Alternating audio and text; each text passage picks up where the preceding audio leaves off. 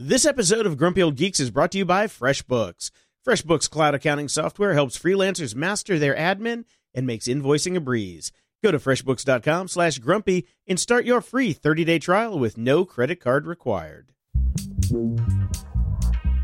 Grumpy Old Geeks, a weekly talk show hosted by Brian Schulmeister and Jason DeFilippo, discussing the finer points of what went wrong on the internet and who's to blame.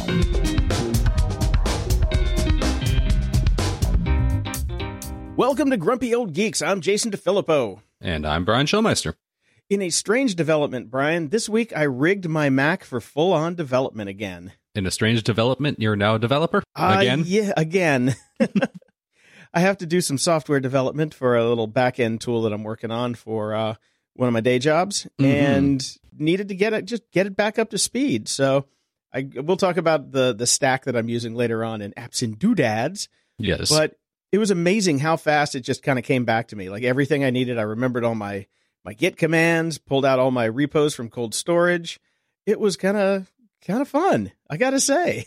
Yeah, nostalgia. Wait until you're deep in it. Yeah, well, the nice thing about it is I'm the client, kind of, because I'm the one that makes the spec. I write the software. It is my rules. I can't wait until next week when you fire yourself. Mm-hmm. Yeah. Yeah, I missed a deadline and I'm out. This dude wrote me at 11 o'clock at night and he was so rude. Yeah, seriously. He's drinking again, man. I keep getting these nasty tweets from him. Yeah. Tells me I'm a moron. Yeah, I do that all. Yeah, that's the way it'll work out. Yeah, it's funny. I was reading through the show notes, and you've mentioned iMac a couple times, like when you got it and things like that. And it's just every time you say iMac, I have this mental block where I cannot imagine them as being decent machines. I just see the aquamarine box with the round mouse. With the round mouse. Yeah. Yeah. Now this one's a little bit nicer. Okay. It's actually really, really nice. Because from where I'm standing, it's just all monitor. Very cool. Yep. And I would just like to say F you to Amazon. The stock price went through the roof today. Oh, good for you. We'll talk about that in a little bit and why it went through the roof. But every time that there's an Amazon commercial on TV now, my little Alexa is just going batshit insane. You know, there's a real simple solution. Not watch TV. Rename it to Echo. Yeah, but then I'm never going to remember it. It's amazing how quickly you can actually get over that. And then the commercials will no longer trigger your device. I know, but it's really stupid. I mean, I own one of the fucking things already. You're a Star Trek fan. The fact that you haven't renamed it to computer is beyond me at this point. I did. Try it. Try it for a day. I was going to say try it for a week, but if you try it for a day, it's amazing how much, the term computer is bandied about. It's not like it's a really obscure word. That's a good point. I still think that they should let you name it yourself. It's ridiculous that they don't. Exactly. With all this machine learning and computer training, you'd think that it would be able to do that by now, but I guess not. Well, since you're unwilling to rename your device, Amazon is going to still be there for you, Jason. This may be driving you crazy, but at least you can now order Valium from them. Yeah, I know. Give me some fentanyl soon. Oh, fun times with that. But yeah, I mean, I can always just get a Google Home. Yeah, good luck with that. We know that's not going to happen. I already paid for this damn thing. Well, actually, this one was free, but my little Echo Dots were not. Right. Anyway, let's do a little follow-up. Okay. How about a little follow-up? Last week we said we were watching episode 4 of Star Trek Discovery, and it was actually episode 5. Oh, how time flies when you're watching a show that kind of sucks. Yeah. It's not getting any better. I didn't mind the last episode, which is episode 6, I believe. It was okay. Yes, it was. It was a bit of a return to somewhat of a feel of original Star Trek, sort of. Not sort really. of. Yeah. Yeah. We had some Vulcan action. At least the Tardigan is gone. Yeah. That whole thing was done. Dumb. There's an interesting report from Indeed.com. It's a report on ageism in the tech industry. Something that we talk about quite often, and why we're not very happy about being in the tech industry and moving away from it. There's some good numbers in here. I'm just going to leave the link in the show notes at gog.show/233 if you want to go check it out and are really interested in this kind of thing. But for the most part, everybody is scared that they're going to get old and lose their tech job. And they are. Yeah. If you're lucky to have a job at all, it definitely won't be in tech. And I got another article from my friend Liz Lawley on Facebook. This came through. It's separation from your cell phone boosts your cognitive capacity. And this is physical separation. Not just, it's got to be in the other room, not where you can see it. Because if you can see it, all you want to do is check Twitter. It doesn't have to be in the other room. It just shouldn't be sitting on your desk. It needs to be out of sight. Yes. And probably not in your pocket, because then you can feel it, and then you get, phantom leg syndrome or phantom vibration syndrome. I still get that every now and then. Yeah, it stopped for me. You know why? Because I get phantom wrist syndrome because I have an Apple Watch now. Mm-hmm. It only vibrates on my wrist. Sure, it's related to the watch. It is. Yes, it is. Now watch it there, mister. Don't be getting smart with me. I can't be getting smart. My smartphone's on my desk. My cognitive capacity is depleted. Depleted. And this comes from, it's an article about a study that was called The Mere Presence of One's Own Smartphone Reduces Available Cognitive Capacity from the University of Chicago. Both things are linked in the show notes. Check it out if you want to see some science. Science. She's an actual professor and said the science was sound. So excellent. Not excellent. That's bad, but good to know. It's good to know. Knowing is half the battle. Yes, it is. And there was an article in the New York Times. Did you get a chance to read this one about why we aren't built to live in the moment? I did not, because I was in the moment. Okay. I highly recommend going back and reading this article. It is fascinating and one of my favorite articles of the week. But it's basically saying that we're just really not built for this. We need time to think about the future. And we do what best when we're thinking about the future? Because when we think about the past and the present, things don't go well for us. No, not really. I mean, that's Twitter. Yeah. But those things are what stop you from thinking about the future. Yeah. Yes, exactly. That's kind of the point. Yeah, I mean, that's the live in the now has always been kind of a load of crap to me, because I'm like, well, if you live, I'm kind of concerned about what's happening next. That's been my focus. So yeah, and that's where we really shine, is when we're thinking about what the next thing is and planning for it and putting our ducks in a row, keeping you busy. I will go back and read this then, because that sounds right up my alley. Definitely. It is one of my favorite articles of the week for sure. And in an interesting turn of events, 23andMe now thinks that I'm 17.7% Italian. Oh, they're revising their history. They are, because we linked up profiles with me and my dad. And even though he's over 40% Italian, it still puts me at 17.7, which still doesn't really work out to the right math. But it's closer. You got to get your mom on there, link her in, and then they have your entire family. Yeah, that's never going to happen. Yeah. I can't believe that you're still futzing about with it after last week's deep dive through their terms of service and privacy agreements. Well, I'm already in the system, and they send me new stuff all the time. That's right. So okay. If they find something new, like there was a new report on celiac disease and a couple of my genes that they said that I should check out because it was a new report. They're giving you new stuff as they're doing and developing new tests. Right. So I go back, and that's when I saw a big banner at the top saying, we have, updated your results. I'm like, okay, great. And it's due to a process called phasing out the truth and for something else. I don't know. Right. And in a quick experiment that I'm doing this week, I turned off FB Purity and ad blockers for Facebook. Okay. I'm using it as it was meant to be by the Zuck himself. How's that going? Oh my God. How the hell do people who don't know about the tips and tricks on how to make Facebook usable live with that thing? It is terrible. They are awash in ads. That's all the Facebook really is. And they scroll and scroll, and it's why they don't see your updates or my updates or any of their friends' updates. And yeah, it's completely useless. I can't be online without FB Purity and Opera's built-in ad blocker. I just can't. It's a mess. Yeah. I mean, I saw the same, every time I go, it's the same 10 articles from the same 10 people and just a bunch of ads. There's nothing new in there. If I flip over to recent, which, they always automatically flip you back from, yes, you can see a few new articles, but wow, the control that they have over what you see is amazing. I had no idea it was that bad. It's that bad, Jason. I've got to say, if you're not using FB Purity yet, it is worth its weight in gold alone just for the fact that you can set it to always keep it on news stories, not featured.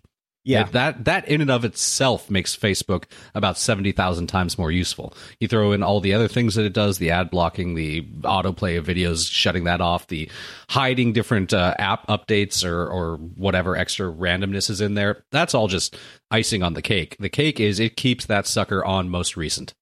Yeah. And if you don't know what we're talking about, it is a Chrome Chrome, Firefox, and Opera extension. I don't know if it works on Safari, but it's free. And we'll link it in the show notes. It's free, and it's awesome. In the news... I know this is going to come as a shock to you, Brian. Apple is not America's favorite tech company anymore. That doesn't really come as a shock to me. No, not really. Not anymore. You and I have been complaining about the declining quality of Apple products for quite a while now. It also bears some logic anyways when you look at it's Amazon, ubiquitous, everybody uses it. Apple, not necessarily. There's a lot of PC users out there, a lot of people using Android phones, not iPhones. Google, a lot more people using Android than iPhones, actually. Yeah. Google, everybody uses at least some aspect of Google software. Facebook, everybody's on Facebook. Microsoft, they're just kind of inoffensive. A lot of people may not have any product from Microsoft or even think about them anymore. So I know how the mighty have fallen, eh?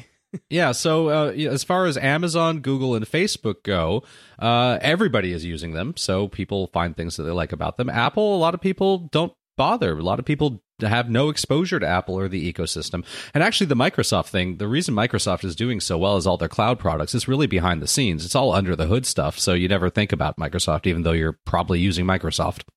Yeah, old Azure is still out there. But yeah, this is a survey done by The Verge. They ran it from September 28th to October 10th with 1,520 people, nationally representative of the U.S. Census from 2016. And there's a bunch of good graphs in there. What it really turns out to is that Facebook and Twitter are the least trusted of all tech companies. Right. And for good reason. Yeah, I mean, Google should really be in there, but, whatever. Yeah, seriously. I don't trust any of them. I don't trust any of the big five, so there you go. Okay. Me neither, but yeah, what are you going to do? I keep everything backed up locally. Fuck the cloud. Right. We got a couple stories here. One you put in, one I put in about the FCC. Yes. The one that I put in here was about the FCC eliminating what they called the main studio rule. So if you had a radio station, say, or a TV station, the main studio had to be located in the community or near the community. And nowadays, it's kind of a pain in the butt since everybody's on the internet and it makes no sense. It's kind of an outdated rule. So they scrapped it. So now what this opens the door for is big companies to come in and buy every single local station on the planet and run it out of a central office and, homogenize the shit out of everything. It was inevitable that it was going to happen at some point, but now they have the rules to say, yeah, go for it. Yeah, I agree that I agree with the concept, but not with the fallout. Does that make sense? Mm-hmm. Yeah, I don't think that there has to be a physical location necessarily, a main studio located in or near the community. That is totally outdated. The sad part of this, though, is it is just going to be 2, maybe 3 companies in effect that will own everything. And we've seen that to be a problem. Roger Ailes, anyone? Yeah. So, yeah. So I saw that news as well, and I just, what are you going to do? It's just depressing. My FCC story is about the net neutrality, the Restoring Internet Freedom Rule. I like how we always name these rules to do the exact opposite of what they're actually going to do. That's the antithesis of what they are trying to do. So, yes, the Restoring Internet Freedom Rule that would screw all of us, rolling back all of 2015's net neutrality rules, is not going to be voted on in November. So all of us that filled out those ballots and the polls and different things that we all did, they're pushing it back to hang on and wait until theoretically we all forget about it, which you know what this means, Jason. It means in about 6 months, here comes John. We're going to have to do it all over again. Yeah, this has all happened before. Yes, so there's that to look forward to. Now let's switch over to Facebook. Made big news this week. They are moving, or they're doing a trial where they're going to move non-promoted posts out of the news feed. So basically, you'll have a friends feed and you'll have a pages feed, and you'll be able to click between them, so that the non-promoted posts, if you're running a page and you don't pay, will not show up in the default news feed anymore. They will have to click over to a separate news feed, which nobody will ever do. Now. Yeah. Hold on a second. Shocking to begin with. We knew this was going to happen. I knew they were baking up some bullshit recently because the amount of if you're a page owner, the amount of notifications that you get desperately asking you to please promote your post. We'll give you a discount. This post would perform so much better. I get more notifications from my page asking me to promote my page than I get from any of my friends in Facebook anymore. Oh, It is yeah. such a load of crap. It's gone up over 1,000-fold. I don't know if yesterday I got one giving me a discount if I would, because the Grumpy Old Geek post is performing better than 95% of other posts, and we can reach 7,000 more people. Notification, email, notification. Thanks a lot, Facebook. You're becoming useless. And while I'm on the subject, running a Facebook page is a horrific experience these It's days. terrible. Beyond those constant notifications bothering you to promote every single post you make, declining view counts, constantly fighting with Facebook customer support if you do promote a post and they decide to randomly flag it for no reason, saying it doesn't meet some guideline, then when you fucking go through their bullshit customer service to respond and say, what guideline did I break? They go, oh, sorry, it was automatically flagged, and then they turn it on. But it's fucking 2 days later, and the thing I was trying to promote was a day ago. Thanks, Facebook. And then you go on and you get punished by Facebook if you haven't responded to any message that you've gotten within an hour.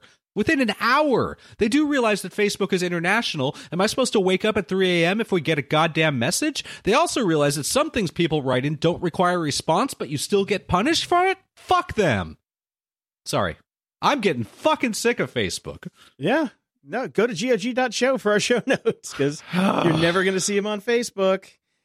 No, Yeah. you're never going to see anything from us on Facebook, and we respond to everybody that writes us, but Facebook still tells us we don't do it quick enough. Yeah, kiss my ass. I'm sorry. I'm sorry. We do. We have people that listen all over the world. We do get messages at 2 a.m., and who the hell came up with this shit? Algorithms, don't you know? Right. No, Peter Kleins is already bitching about this, thinking about where to move. And I told him, I'm like, hey, man, just ramp up that old website, dust off that RSS reader, and let's all go back to the way it was. Sadly, nobody will do that. Nobody's going to do that. That's the problem. We've gotten a few people reaching out to us that wanted us to get their CEOs on the show because they've started new social networks that are supposed to be better. But it's always the eyes problem. Everybody's on Facebook. Everybody's locked on Facebook. We can go set up our stuff on your social network, but it's blowing dust in the wind. Yep, that's why we just stick to our website, because it's always going to be there. Yeah, we might not be able to get anything on Facebook, but nobody's going to be able to soon. They are going to, just kill all of the people who used to come there to do the things that they want to do. I mean, I like that they're doing this because it's just showing how useless they're becoming. Honestly, Well, I mean, keep doing it. Keep being greedy. Keep trying to maximize that shareholder value, you dumb shits. Because eventually everybody is going to bail on you and nobody's going to care anymore. Especially now that I see how stupid of a website it is for most of the people that use this thing. Oh, God. Yeah. No, I'm done. No, the one, I just had a huge rant on it from somebody who, wants to use Facebook as a business. We've talked about, since this show has started, we've outlined the different ways that Facebook has basically sucked people in to create their business and grow their business on their platform, and then pulled the rug out from under them and just started to siphon money off of them for diminishing returns. That we understand that. Now, as a personal user, and the reason that I've always defended Facebook and liked it was seeing what my friends were up to, staying in touch with people that live far away easily. If I believed for 2 seconds that the personal feed now was just going to be my friends in chronological order, I'd be thrilled about this. I would love to have a friend feed and a page feed. And promoted posts in the page feed would only show up in the page feed higher up than other just pages, but I'd still see everything. And my friend feed would just be my friends. But we all know that ain't the way it's going to be, is it? No, never again. Of course not. Your friend's feed is going to be all promoted posts, and your page's feed is going to be all the people that didn't want to spend $20.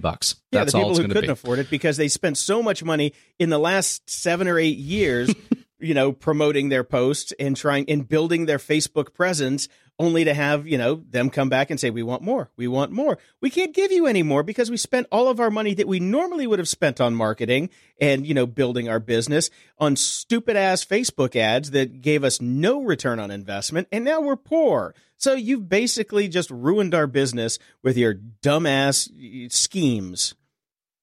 So, yeah. Yay, Facebook. Okay, let's move on. All right, let's talk about Snapchat spectacles. Do we have to? Have you ever seen anybody wearing any? Yes. All right, I've seen look at one you. person in the wild who was actually thought he was cool because he had them. And everybody, of course, mocked the shit out of him. Well, I live smack dab in the middle of Snapchat Central. Like, Snap their offices are down the street from me. All their employees are up and down my main strip where I go out to get a beer and watch Dodger games and things like that. Never seen a single pair. So even the employees aren't wearing them, which is not good. And the report has basically come out a year later. Huge failure. Hundreds of thousands of unsold units sitting in warehouses, either fully assembled or in parts. Nobody bothered to get these. It was horrible. And this article in particular is called "No One is Buying Snapchat Spectacles and Everyone's Hindsight is 2020." It goes into a detailed review of all the people on Twitter that are saying, of course they saw this. What a joke, except for the fact that all those people said that this was an awesome idea a year ago. I'd just like to state for the record, except for us, we said that they were stupid from the first moment that they were released. Yep. So. And we have historical proof. You can go back and listen to the old episodes. We called that one right on the money. Mm-hmm. Yeah. Hey, but now you can get some cheap. It'll be a relic. No thanks. Little Twitter news. They are actually, the stock price has soared, they say, to a whopping like $22, $21 as of this taping. And I'm like, yep, that 6-pack is going to taste pretty good. Lots of time left, Jason. Lots of time. And we still have our bet going. If you're a new listener, Brian and I have a bet that I can make at least 1 cent on my purchase of Twitter stock this year. So when the year ends and the bell tolls, if I make at least 1 cent, I'm up and I win a 6-pack. Twitter has a historically good record of screwing things up, so I'm still feeling confident with my bet. Let's talk about some more of the things that they're doing this week. They are now going to be labeling election ads because there was a big regulatory threat by the government saying, hey, stop this shit. And they're saying, oh, no, but soon you'll be able to see that. And the amorphous soon, we don't know when, we don't know how, and I'm betting they don't either. Yeah, I had a related article that I ended up pulling, which basically was only there for the headline, which said, Twitter is going to ask us to trust us about this because of the way that they're planning on rolling it out, and we have no reason to trust Twitter. Nope, none whatsoever. Yeah. So, this is not going to help much, and we don't even know how it's going to do it, and it's going to involve apparently a separate website where you can see identity of buyers, targeted demographics, and total ad spend by election advertisers, as well as information about all ads currently running on Twitter, election rated or otherwise, which, if anybody remembers me from talking on this show, maybe about 5 months ago, I can't remember exactly when, I was asked to place a Twitter ad and was completely unable to do so. Their site was so broken, it couldn't take my credit card, it couldn't take my money. So it's good to know some people are able to get in. Apparently, if you speak Russian, you can place ads, because Well, not any longer, because they are pulling all of the ads from Russia Today, RT, which is very ironic, because, when you retweet, you RT, and Sputnik, another, mouthpiece of the Kremlin. Is it the Kremlin anymore? Yes. I don't know. I was born in the 70s, so I go by old school Russia. So this is interesting. And they're saying, no more ads from RT and Sputnik. And they're taking the $1.9 million that we are projected to have earned from the global advertising since 2011 up through the election. Day late and a dollar short on that one, guys. Thanks very much. And they're going to basically spend that money to support research into the use of Twitter in civic engagement in elections, including use of malicious automation and misinformation, with an initial focus on elections and automations. They have no details yet on how those disbursements are going to work. Mm-hmm. Yep. Yeah. Mm-hmm. Sure. Yeah. Way to go, guys. Uh-huh. Mm-hmm. Yep. Can't wait to see the nothing that you're going to do. Speaking of more RT news, this is a really fascinating one, and this was in the New York Times. Russia's favorite outlet is an online news giant. YouTube helped. Okay. This is the entire story of how RT basically was the darling of YouTube and the first news outlet to get to 1 billion views. Right. It's an amazing story. It's a little bit long, and some of it kind of goes off on tangents for, because they need more words, I guess.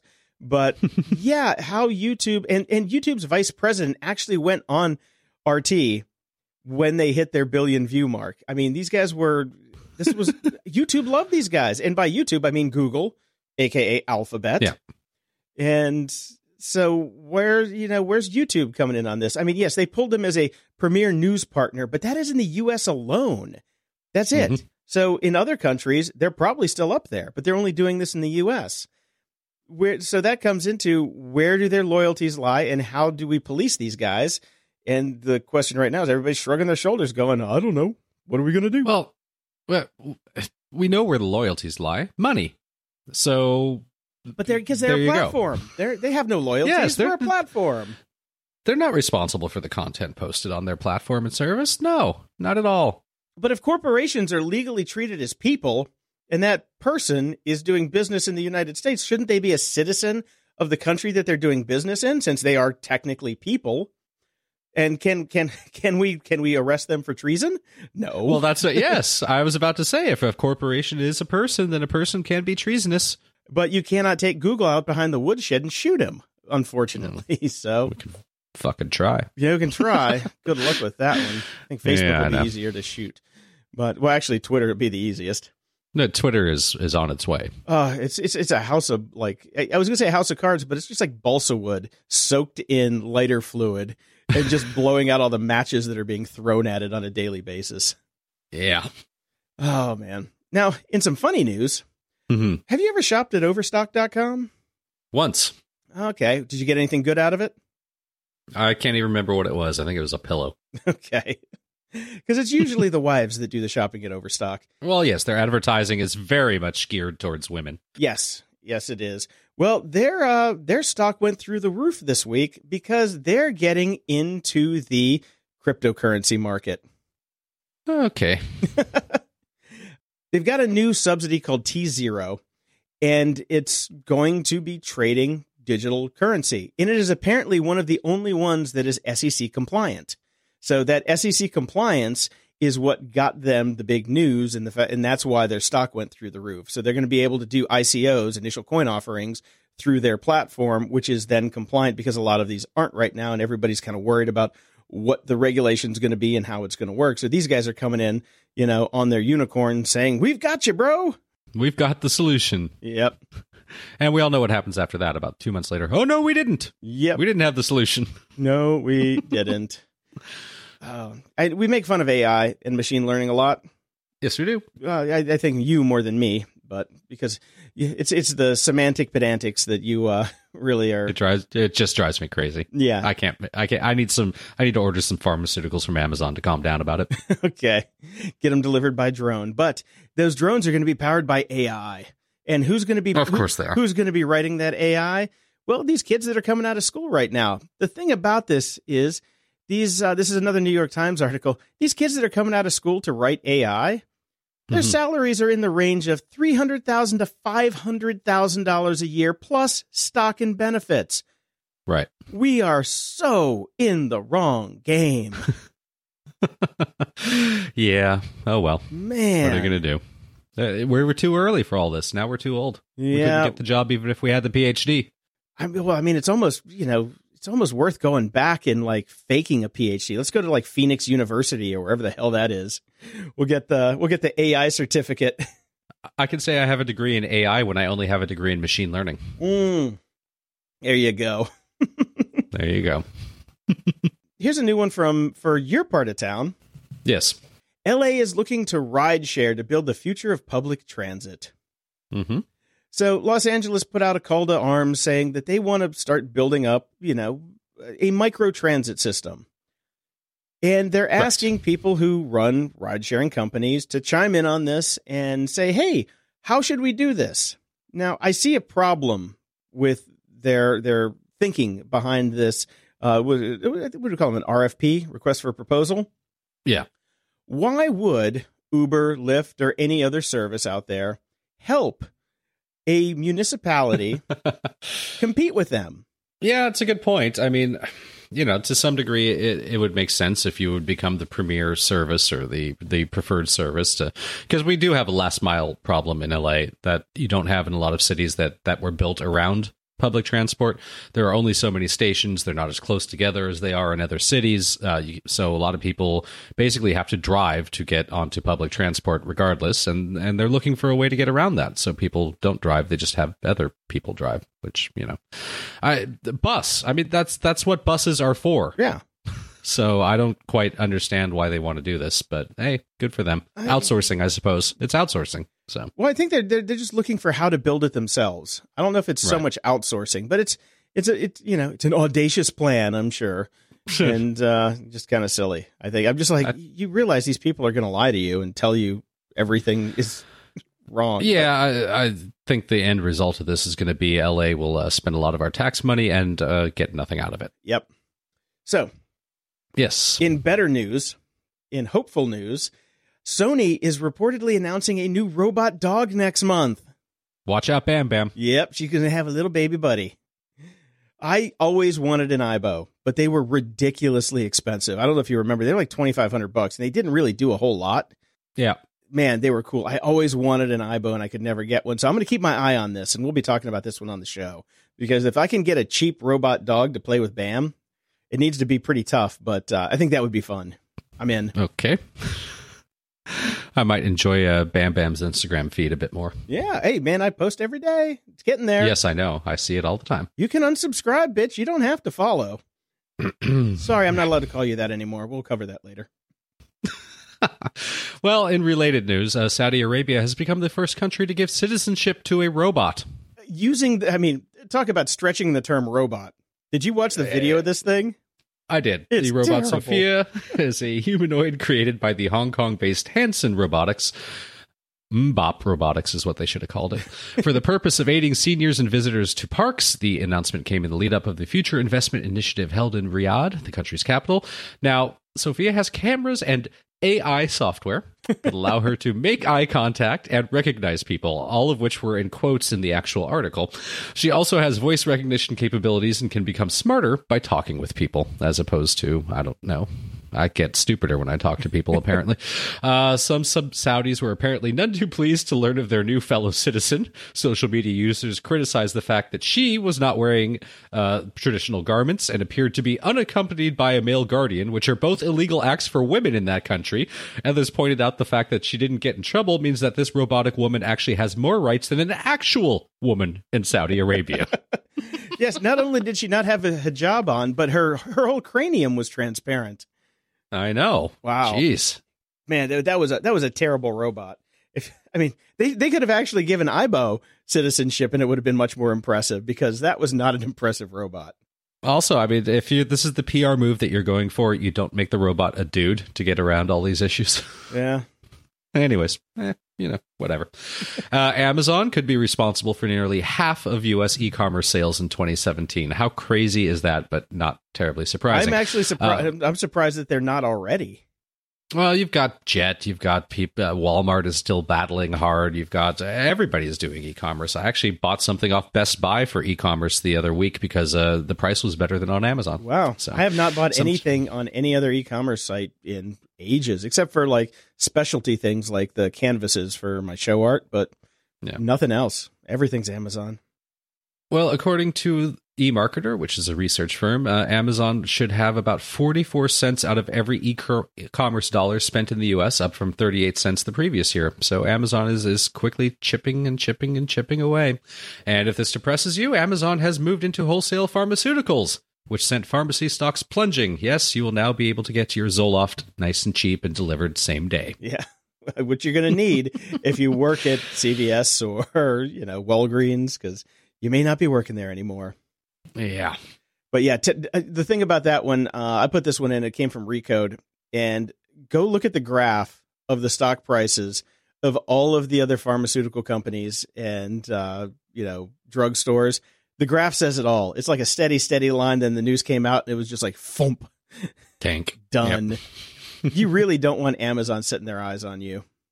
I don't know how much information I want to let Amazon have about me. I don't want my prescriptions filled by Amazon at this point. I like to spread my data around. Spread it around. But as soon as you spread it around to a little company, Amazon's just going to buy that company anyway. That's true. Here's the trick. Don't get sick. Well, I'm working on that. Okay. Now, this one just makes me scratch my head. Amazon Key is a new service that lets couriers unlock your front door. Mm-hmm. They have a new smart camera, which I didn't even know about until this came out, the Cloud Cam. Yes. Unfortunately, I have cameras everywhere in my house now. None of them are ever going to be Amazon Cloud cams because the thing about it is it's too much info in one company. I spread it around, I've got 3 separate cameras in my camera providers in my house and, 3 separate cloud accounts with all of them now. But this is consolidates everything into another company.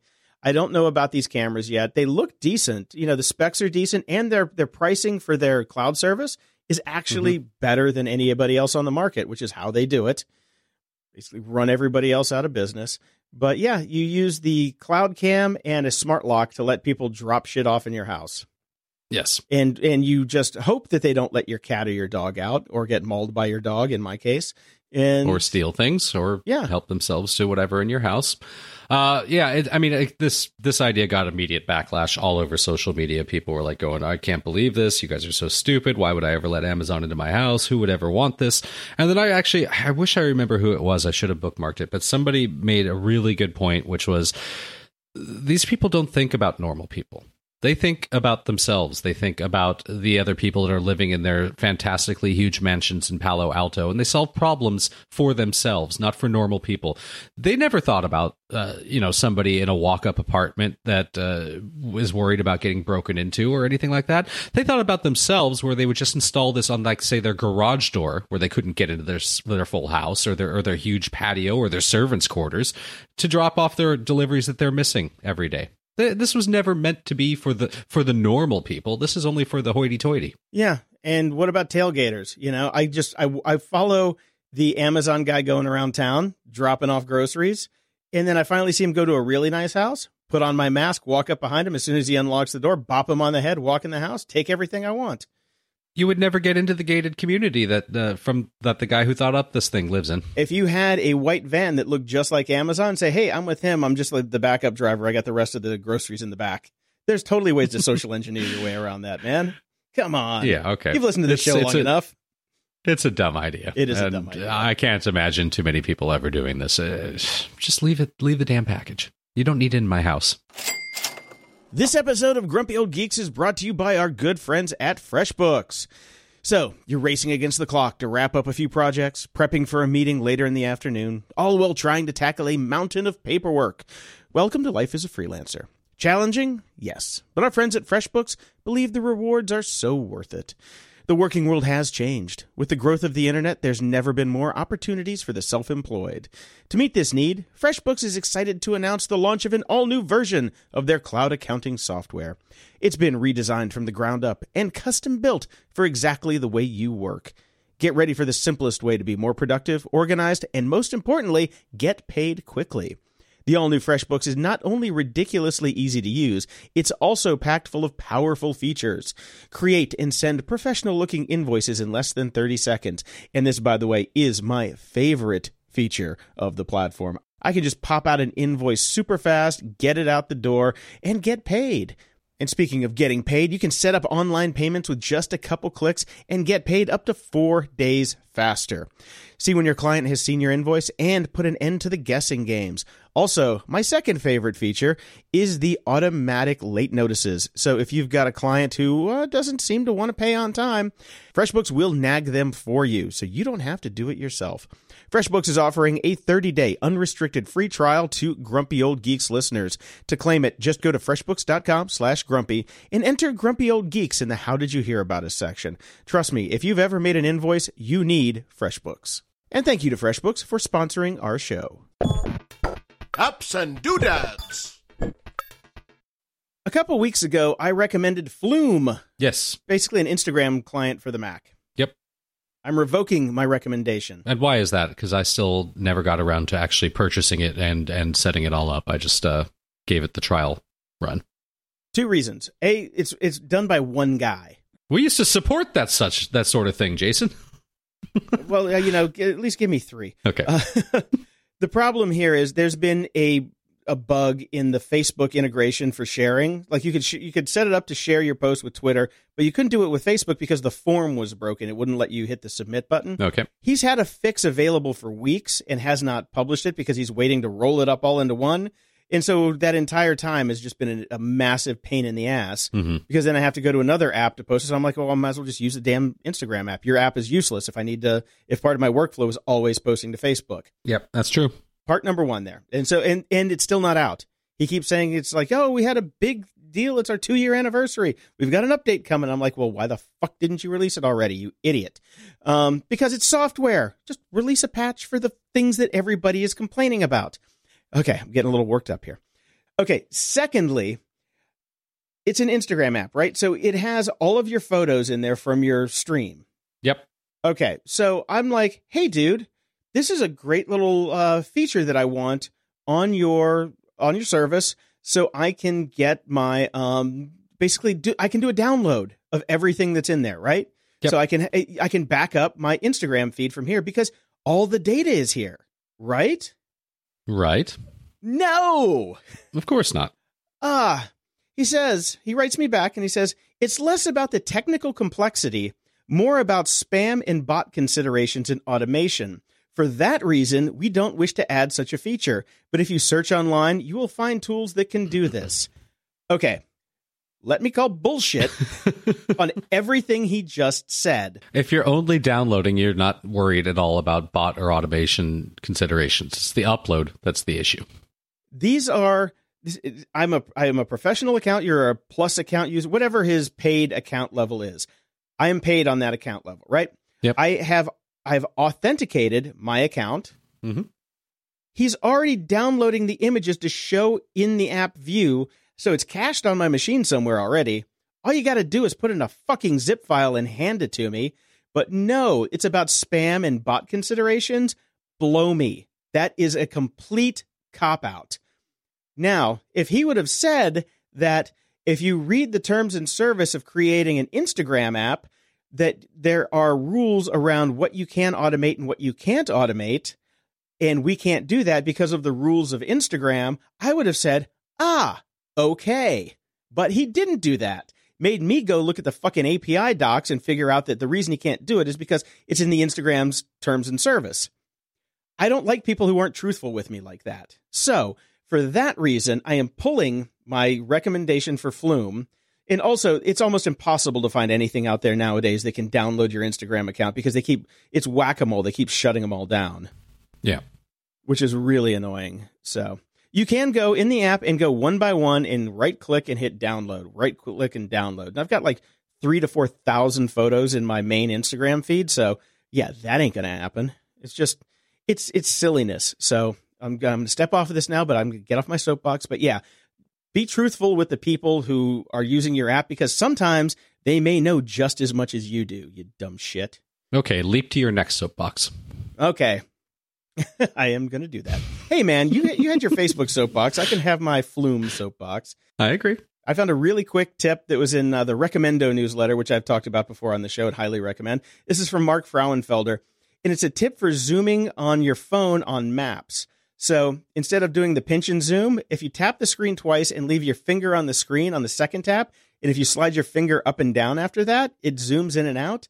Coolest little hack. I've never known that. Is that only for Apple Maps or is that also Google?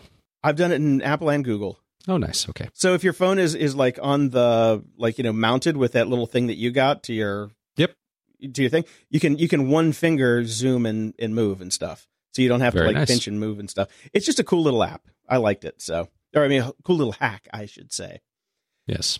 Since we're short on time, I'm going to run through my dev stack that I promised, and I had to go through and update a bunch of these and found some new tools. And there's some just fun stuff out there now. Transmit 5 from Panic, which is the best FTP and file transfer app on the planet. I had to upgrade to it. I was only on number 4, but the upgrade to 5, oh my God, this thing has everything in it now. And it's beautiful. I love Panic. They're fantastic. MAMP Pro 4. This is what I use to run MySQL and PHP in a local dev environment. Yep. Awesome. Also upgraded to a ton of stuff. So I had to upgrade to 4. Well worth the money. Sublime Text 3. Mm-hmm. The best coding editor on the planet. The multiple cursor thing is a game changer when you learn how to use it. Oh my God. Coda 2, they didn't really update that. That's another Panic app, but it's really good for doing just basic HTML and CSS. So I use it for the CSS side of things because you can do cool previews and stuff. Mm-hmm. My favorite Git client is Tower 2. It's amazing. You can't go wrong with Tower 2. I mean, it's the only Git client that I can tell that is worth the money. SQL Pro, which is free, which is a great way to connect to MySQL databases, and you can use your SSH keys and stuff like that, so you don't have to type passwords and all that. But it's really solid. It's never done me wrong, especially for the price. Free, yeah. iTerm 2. And, I forgot to mention that all of these are for the Mac because we don't do PC stuff here. iTerm 2 is a terminal replacement that I've used for years and has really cool profiles and things like that. Highly recommended. And lastly, if you have to do design work and do the front end stuff, which I hate doing, but Xscope is a great little app for that. I'm running the old version, but they have a new one out that looks pretty cool too. So that's all these will be linked up in the show notes. And there's my dev stack. That's everything I use to make the good stuff out there. All very highly recommended for me as well. I use the same stack. Excellent. And, Brian, you always talk about how everybody is live streaming and taking selfies and shit in your neighborhood. Mm-hmm. The Mevo Plus is out now. Okay. Now, the Mevo is just a little tiny camera that does live streaming, basically out of the box. Cool little gadget, and it's funny because I was looking at it, I'm like, man, I could really use one of those for some of the stuff that I have to do with doing like live podcasting things that I have coming up. And I'm like, no, you know what? I'm going to hold off because I know as soon as I buy this thing, they're going to have an update. Yep. 3 days later, yes, the Mevo Plus is out. I mean, it's pretty cool. It's just a little $500 gadget. It's going to cost you like $800 to get the whole package with the real battery. The one that it comes with is like, a 20-minute battery, but it's a cool little device. I mean, if you ever have to do live streams, Brian, definitely check it out. It's better than getting like, the big TriCaster and all that stuff. It just works out of the box. And I've tested it with Joey Ito. He's got one, and some of the guys at the Art of Charm have one. They're really cool. I highly recommend them. Very cool. We've come a long way from the QuickCam. Oh my God, so far. And since you're an Amazon Kindle app user, did you get the new app this week? I did. What do you think? It's nice. I like it. It's got a lot of good stuff in it. I like it a lot. It's a solid update. Happy. Good. The one good thing is the Goodreads update, but one of the bad things is they haven't updated Goodreads in 17 years since they bought it. I've stopped even using Goodreads. I can't use it. I don't know anybody that uses it. Oh, you know what? I've got 500 friends on there, and Veronica Belmont, her podcast Sword and Laser, their entire community's on there. They've got a 10,000 person Goodreads community that basically powers their podcast on there, and I'm like, how can you stomach looking at that piece of shit? It doesn't work half the time. I mean, it's got sidebars. It's got tabled sidebars. Come on. Yeah, I agree. Yeah. So work on that, Amazon. That's pretty solid. Well, if you're going to be doing any of these live streaming, and we have come a long way from the old QuickTime Camera Pros, which is how I started doing live streaming before it had the word live stream attached to it, you might want to look your best, I'd say. And I have had an interesting relationship with hair my entire life. I've had a number of crazy haircuts. I've had everything under the sun, and I've done a lot of home grooming, and so I'm always on the lookout for basically an all-in-one trimmer that does face, head, and body styling. And a lot of them out there are really, really bad. So this is a weird thing to throw in, but I found one that I'm so happy with, so I've got to tell everybody about it.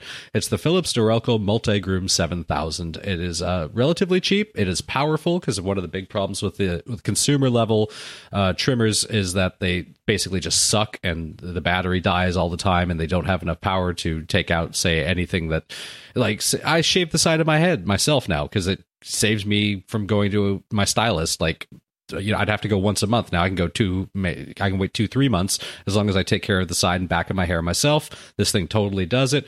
It gets rid of, we're getting older. So I'm sure you've had this experience, Jason, and maybe our other listeners have as well. You go to bed feeling all totally fine. You wake up, you go to brush your teeth in the morning, and one of your eyebrow hairs is longer than the Mississippi River. Not having that with eyebrow hairs. Nose hairs, yes, but not eyebrows. Well, this will take care of both of those. It's got an eyebrow attachment, which is awesome. It's got a nose attachment, which is awesome. And you're going to start getting the ear hair, too. This will take care of that. Can't recommend this enough. I haven't had one of these multi-tools that I've been happy with for at least 10 years, and this one, it's just great. So, link in the show notes. All right, I see a new segment here, Brian's manscaping section here. This is the only tool you need. That's it. You're good to go. All right. I might have to check that out. How's it work on the boys? Perfectly. All right. Be careful with your attachments. Yes. And don't ever borrow Brian's Philips Norelco Multigroom 7000 because now we know where it's been. It's been everywhere. Yep. And this has been making the rounds. The $130 noise-canceling ramen fork is the dumbest gadget of 2017. This is everywhere now, but I think it wasn't anywhere when we put it in the notes. But this is the fork that has the noise canceling. They're using noise canceling very liberally here to counterbalance the slurping of ramen. Yeah, I mean, this is, for some random reason, this is the week of the fork in tech. Apparently somebody decided we need to just disrupt the fork industry. But this is stupid. Eat your ramen with chopsticks, a Japanese soup spoon, and slurp like a goddamn man. Exactly. It's meant to be slurped. Yes. Well, we have a second smart fork that has made the rounds this week. The Happy Labs 102 Happy Fork Bluetooth-enabled smart fork. Just what the world needs now. It is $60.60 on Amazon at the moment, and I found this in the Should This Thing Be Smart Fork edition over at Slate. I like the fact that they're doing the segment called Should This Thing Be Smart? Goes along with our IoT of shit that we were going to do. Yep. So this is the Happy Fork, and per its official website, it is a connected smart fork which lets you adopt healthy eating habits. How does it do this? Unlike most forks, the Happy Fork vibrates and lights up when it senses that its user is eating too quickly. Slow down, you fat cow, and save some food for the rest of us is the message it sends if you attempt to take more than one bite every 10 seconds. It also syncs to the website via Bluetooth or USB, so it can track your eating habits and theoretically help you discover patterns in the data. In a pinch, it could probably also be used to entertain a toddler. Oh yeah, give a sharp instrument to a toddler. Well done. Yes. As Slate says, this is a fork for narcissists and other shut-ins. Other people may feel exceedingly self-conscious using the fork. Can you imagine using it in a restaurant? Most people do not bring their own forks to restaurants. It's just, this is insane. Yeah. So I also can't really imagine using the Happy Fork for extended periods around the dinner table at home. Oh, Dad's using his fat fork again, your kids will say, and their mockery will make you want to abandon the experiment. But that's no solution either. Go get your fat fork, honey. You promised, your spouse will say. Arguments will ensue. This fork may well destroy your entire family. Oh, and if you pair that with a vessel, the glass that will tell you what you're drinking, yes, you could probably get a discount at Amazon for the bundle. Probably. Stop it, people. Yeah. Just stop it. Now, just to counterbalance that with something that is actually useful, and we covered this a long time ago, but it wasn't owned by Google then, but this is now a Google spoon that helps people with tremors eat. It is kind of a spoon with a gimbal in it to help people who have the shakes. And check out the video. This is a good use of technology. This is the counterbalance where you can do something good with technology and utensils, unlike the fat fork. And I want to just give a quick round of applause to Google for not branding this the Goon.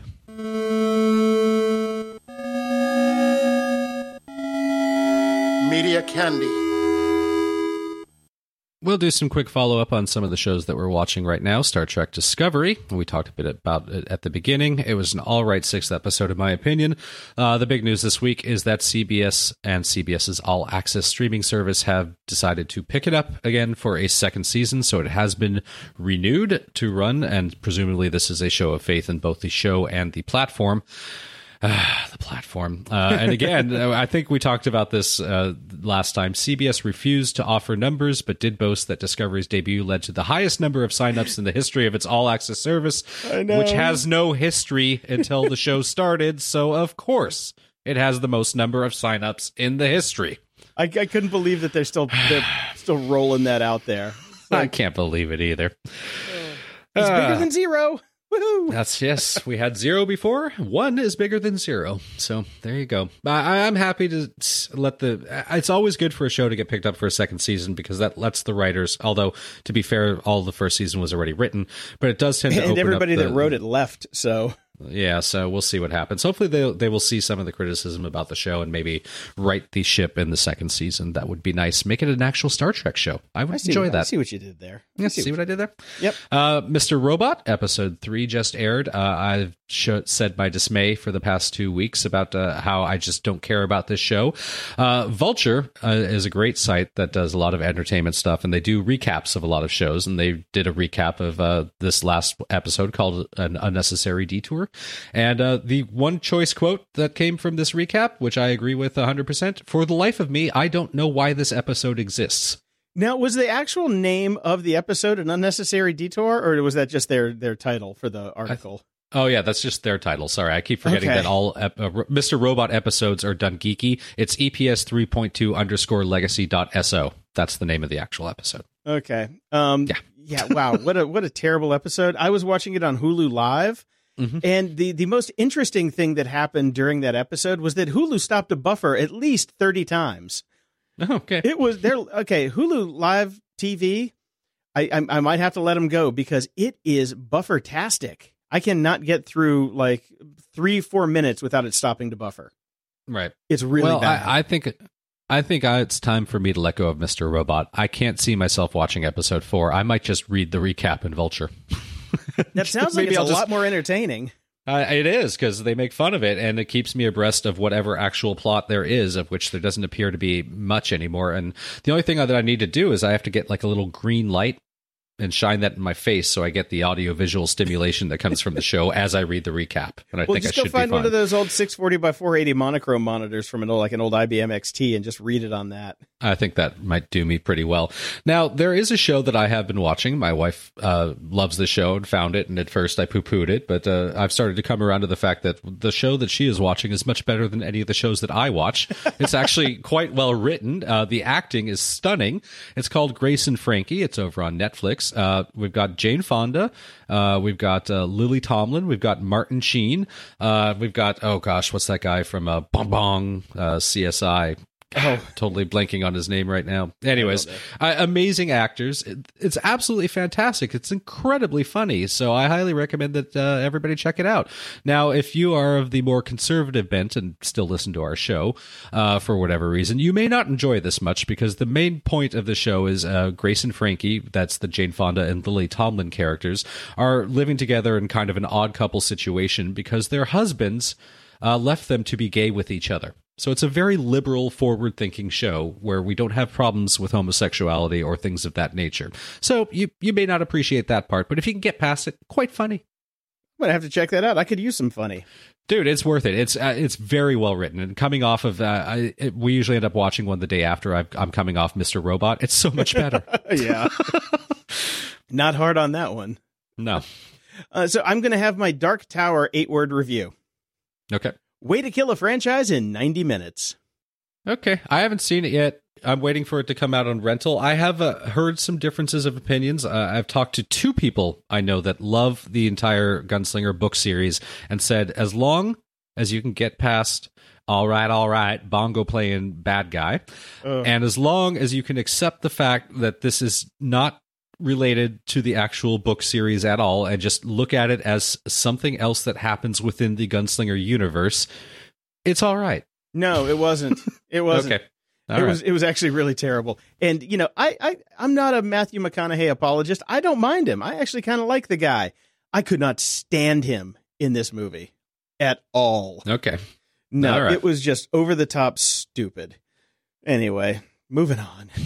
Moving on. Found a great podcast called Dexter Guff is Smarter Than You Are, and you can be too. It's a scripted comedy podcast where he basically takes the piss out of the self-help industry, which I am very close to. And, you know, if you can't laugh at yourself, then can't laugh at anybody. But man, it's funny. I listened to the first 7 episodes, binged while I was cleaning the house the other day, and it was fantastic. I was definitely cracking up pretty much the whole time. I listened to one. I really enjoyed it. I'm not sure if I could listen to a bunch of them, but it's a very clever conceit and very well executed. Extremely well executed. That's what I really liked about it. Just put it in your queue and just like every now and again, just pull one up when you need 20 minutes, like you got a quick car ride or something. It's fantastic. And big shout out to the Grime Life guys. They did their first episode together in like 7 or 8 months. So it was nice to have them back in the saddle again. So keep doing more, guys. We missed you.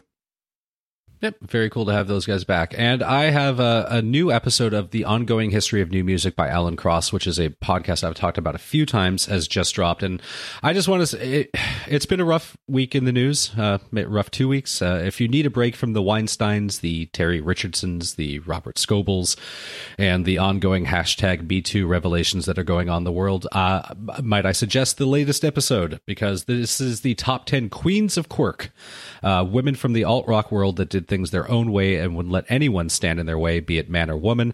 It's an inspiring listen, amazing talents, and the fact that it's all female-centric episode was absolutely fantastic. These women took no shit from anyone. I'm a little annoyed that Susie from Susie and the Banshees was banished to the also mentioned list rather than featured, and no Shirley Manson from Garbage. Come on. What? She was feminist before from day one, and one of the most outspoken women in alternative rock. But I cannot disagree with any of the 10 people he picked. If nothing else, you should listen to this episode because it will make you go and listen to all 10 of the women that he lists. So it is well worth it and will fill you with feminine joy. Excellent. And man, I love Shirley Manson. Me too. At the library. Okay. I teased this on a previous episode, and let's talk about WTF, What's the Future and Why It's Up to Us by Tim O'Reilly. Okay. Now, I started out... I read it. You got through the whole thing? I read the whole thing, stem to stern. Oh, my God. Okay, this is fantastic. Good.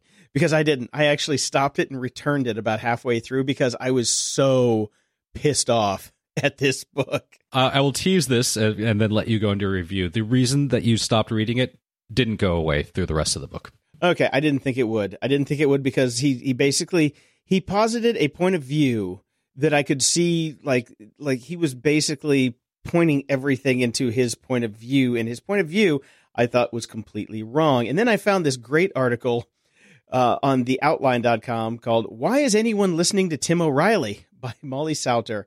And it pretty much sums it up. I was going to read a bit from her review, but since you read the book, Brian, why don't you just kind of sum up why you didn't like it either? Okay, the intro and first bit acknowledge both sides of the debate. He basically says, we have a problem with the future.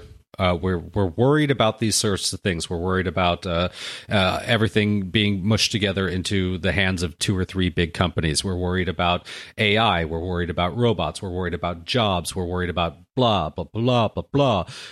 What are we going to do as people? How are we going to handle all these situations? And technology is going to help. And technology has theoretically always helped. But we have these worries and we have these concerns, and these concerns are real, very real concerns. Then we move past the intro, and it's name drop, name drop, name drop, name drop, name drop, name drop. Look how important I am. I put this together. I was on this council. I was asked to go speak to these people. Name drop, name drop, name drop, name drop, name drop, name drop, name drop. Silicon Valley is awesome. We're going to fix everything. End of book. Mm-hmm. Okay. No real solutions posited. All the concerns brushed aside with no real facts or no real information or no real thought given to them. Yeah, it was horrible. That's really the problem. That I could see it coming. It's just like he's not really doing any, and he's siding with he's on the wrong side of the argument the entire time. Yeah, and I really like the whole bit that you put in about from that Molly Sauter. So I'm actually going to read it real quick because I think it really sums it up. If you've lost your job and can't find another one, or were never able to find steady full-time employment in the first place between automation, outsourcing, and strings of financial meltdowns, Tim O'Reilly wants you to know you shouldn't be mad. If you've been driven into the exploitative arms of the gig economy because the jobs you have been able to find don't pay a living wage, Tim O'Reilly wants you to know this is a great opportunity. If you ever find yourself being evicted from an apartment you can't afford because Airbnb has fatally distorted the rental economy in your city, wondering how you'll pay for the health care you need and the food you need and the student loans you carry with your miscellaneous collection of gigs and jobs and plasma donations, feeling like you're part of a generational sacrifice zone, Tim O'Reilly wants you to know that it will be worth it someday for someone a long time from now, somewhere in the future. Yep. Perfect. I mean, I love her. I want to go give Molly a hug, but in this day and age, that would be a bad idea. Yeah, you really saved yourself some time, Jason. The book did not get any better. Not only was it just a bad book, I hate to turn into you. I'm turning into you right now, Jason. I want to punch him in the face. Yeah. I want to find Tim O'Reilly and punch him in the face. This book actually made me physically sick as I was reading it. It's because you're not addressing the problems. You're blowing past the problems. You're just talking about your own achievements and your friends. This is the old boys club. That's all it is. And you're not going to fix it. You say you're going to fix it. You're not going to fix it. He can't fix anything. He publishes books. He doesn't do anything. And that was one of the things that really kind of struck me. It's like all these things that he's given credit for, like, open source and Web 2.0 and all this shit. He didn't come up with any of that. He just got all the credit. Again, that's the whole name dropping bit was just him talking about being around all the people that actually did the stuff, but making it sound like he did it. Mm-hmm. But he didn't. He didn't do it. Anyways, whatever. It was bad. It was bad. Yeah. Sorry about that, people, if you grabbed it on my recommendation. I like the podcast with him, but it didn't have the full story, I guess. So anyway, let's move on to The Punch Escrow by Ty M. Klein. This is a science fiction book. Mm-hmm. Now, this book starts out... This book starts out in the future. It's like 140 years in the future where there is teleportation. Right? There's teleportation. And... Okay. I'm listening to this, and they're doing a lot of back and forth with how it works and things like. It's a really well built world. I'm going to give this guy a lot of credit for making an amazing world. Mm-hmm. What it comes down to, though, is the argument that every nerd has ever had when they get stoned or tripping on acid and starts talking about Star Trek, where it comes down to, are transporters killing you? And then recreating you on the other side. CGP Grey did a fantastic video about it called The Trouble with Transporters. This is not a new idea. People have had this concept since Star Trek originally began, right? So this guy takes that concept and runs with it and builds a whole world around it. Now, here's where I jump back into it. With that set aside, it was a great book. It was well written. I love the story. And once you now that you know that that's what kind of the technology bit is about it, you can really enjoy the story part because it's a really fun story. I was really that's fine. Yeah. I'm okay with that. If the story is the story, it's all about the story. It's all about that. So I don't care about the initial conceits or the technologies as long as there's a well-written story behind it. That's great. That's good to hear. I will read this. Yeah, I think you're gonna like it. I mean, it's surprisingly it's published by Geek and Sundry, which is Felicia Day's nerd company, mm-hmm. which I didn't know they publish books, but it's already optioned for a Lionsgate movie, which means it's going to be a trilogy. So, right. and since I knew that going into it, I wasn't too pissed off when at the end it basically turned into left things open in the next chapter. So I kind of knew that was going to be happening. But nowadays you can't read a book without thinking that it's going to be a trilogy, unless you read Paradox Bound by Peter Clines, which was a fantastic book, and I don't think there's going to be another one. But this is I really enjoyed this book, highly recommended, and I got all the way through this one in a day and a half. So I didn't put it down. Nice.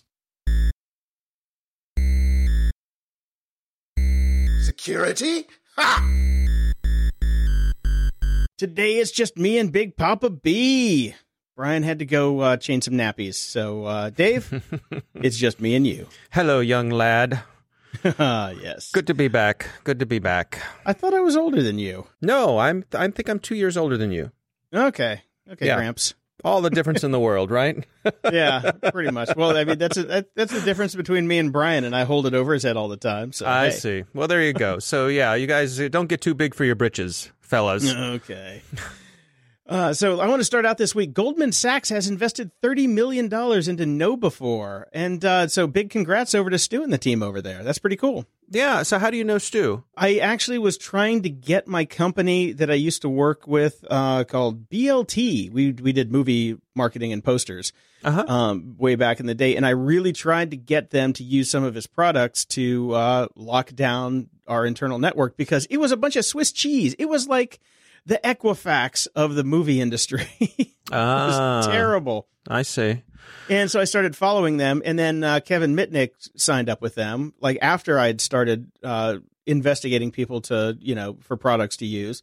And I used to date Kevin Mitnick's webmaster. She was part of the 2600 team. So, I kind of, with that crew, I just kind of, I stuck with Stu, and he, we chatted a bit on Twitter here and there. So, I think he's a pretty good guy. And I still would agree. follow their newsletter, and I like them. They're good folks. Well, it's a small world because I've had Stu on the Cyberwire, I think a couple of times. I know he was on about a year ago talking about the DNC emails being hacked by the Russians and so on and so forth. So he's a good guy, knows his stuff, and he's been a good guest on our show. So there you go. Small world, right? Very small world. Yeah. There's only 12 people in cybersecurity. We know that at this point. Yeah, that's right. And they're all just using aliases. So that's it. Yeah, there's only one Russian who knows how to use a computer, but he's running a giant botnet that basically just spams all of Twitter. So it just seems bigger. I think I've met that guy. Yeah, he's a good guy. He's a good guy. All right, let's jump into this stuff. What do we got this week that's going to scare the crap out of us? Well, there is a massive internet botnet that is growing, that is gathering.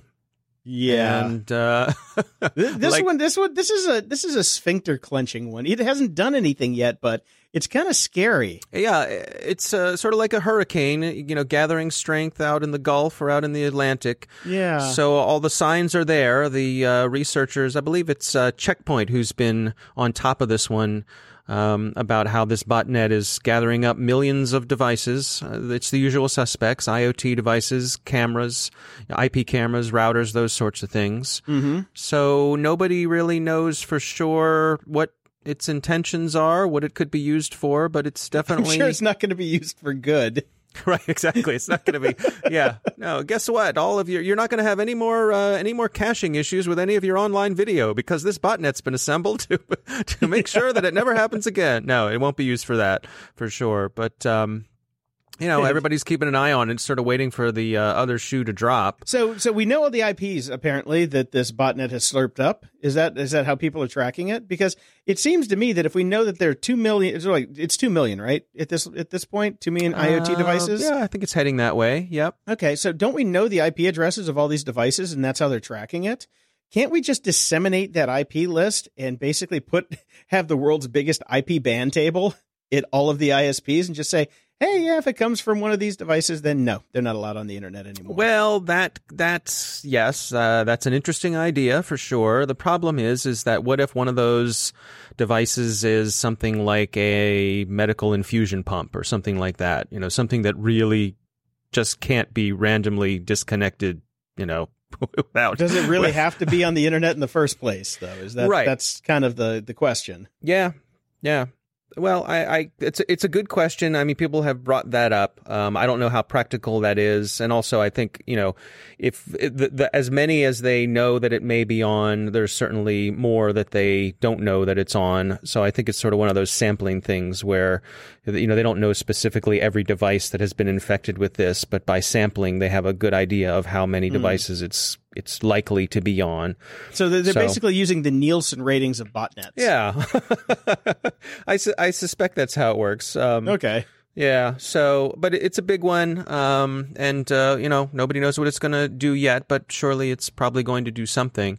One thing I wanted to point out about this is that it's interesting that people have been describing this in terms of a gathering storm using hurricane and weather language rather than sort of the military language that we see people use with a lot of these, troops are amassing on the border. That sort of thing. Mm-hmm. What struck me about that was, I want to say over the past year or so, I've spoken with several women in cybersecurity at, various levels from all the way, high level executives to people just coming out of college. And what's come up several times with women is that they really don't like all of the battle talk in cyber. They don't like all of the violent analogies, all of the war talk and that sort of thing. Now, I'm making a generalization here, so I'm sure there are plenty of women who are fine with it, but enough women have brought that up to me independently without me prompting them that it seems like it's a thing, to the point of some of them saying this could be one of the reasons why women aren't attracted to the field or don't stick around when they get here. Are they offering alternatives? Because this is kind of cyber war, you know? Well, but it's exactly this, is using what, in fact, just this past week, someone said to me, I like the idea of using a weather analogy rather than a battle analogy. So we're preparing for a coming storm, not a coming army, not a coming force. We're more of a natural disaster analogy. We've got to, put together our flashlights and our batteries and our bottled water and that sort of thing, rather than gather up our guns. I just I'm head scratching over here. I am just head scratching. It's like the fact that they don't want to come into the business is because of jargon. No, Jason. Silly. No.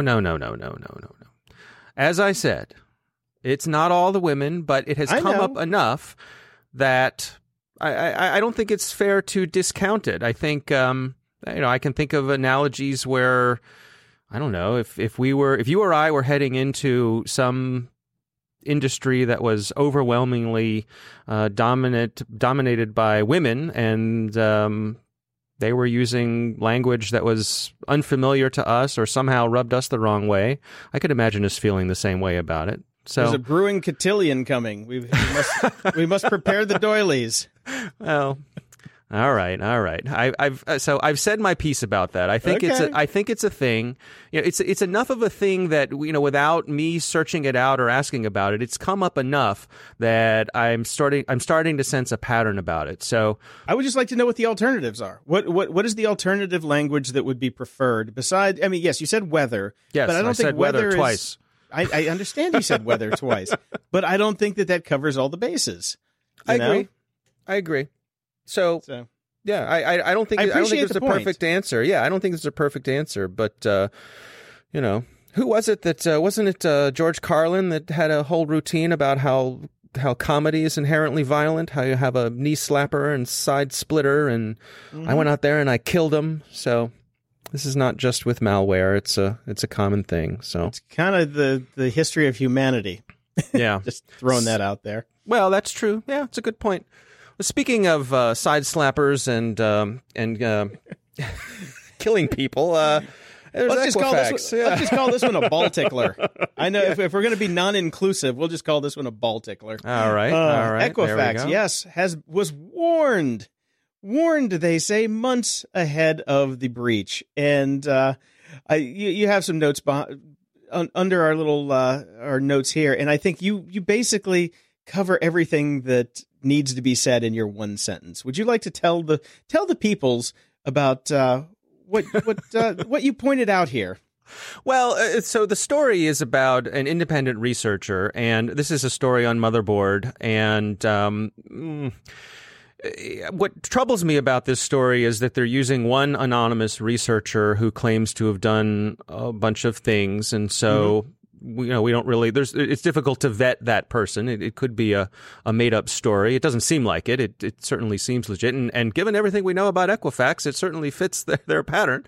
So I was going to ask you. I'm like, so do we? Yeah, that's true. But I was going to ask, do we like Motherboard this week? Because last week I didn't know if we liked The Intercept. So do we like the Motherboard this week? They seem to be doing pretty decent reporting. But I think so. But that was the thing that struck me about this article. That was the thing I wish they had some other sources. And of course, in this situation, It might not be possible because we're talking about one researcher who found some things and prefers for professional reasons not to be named. And so fine. They do have multiple anonymous resources from inside of Equifax, though, as well, from people on the different teams. My only thing that was the giant red flag for the article was that they basically talked about getting all of the data for the customers of Equifax. And anybody that's been covering the story knows that the data that was, exfiltrated was not about their customers. It was about their product.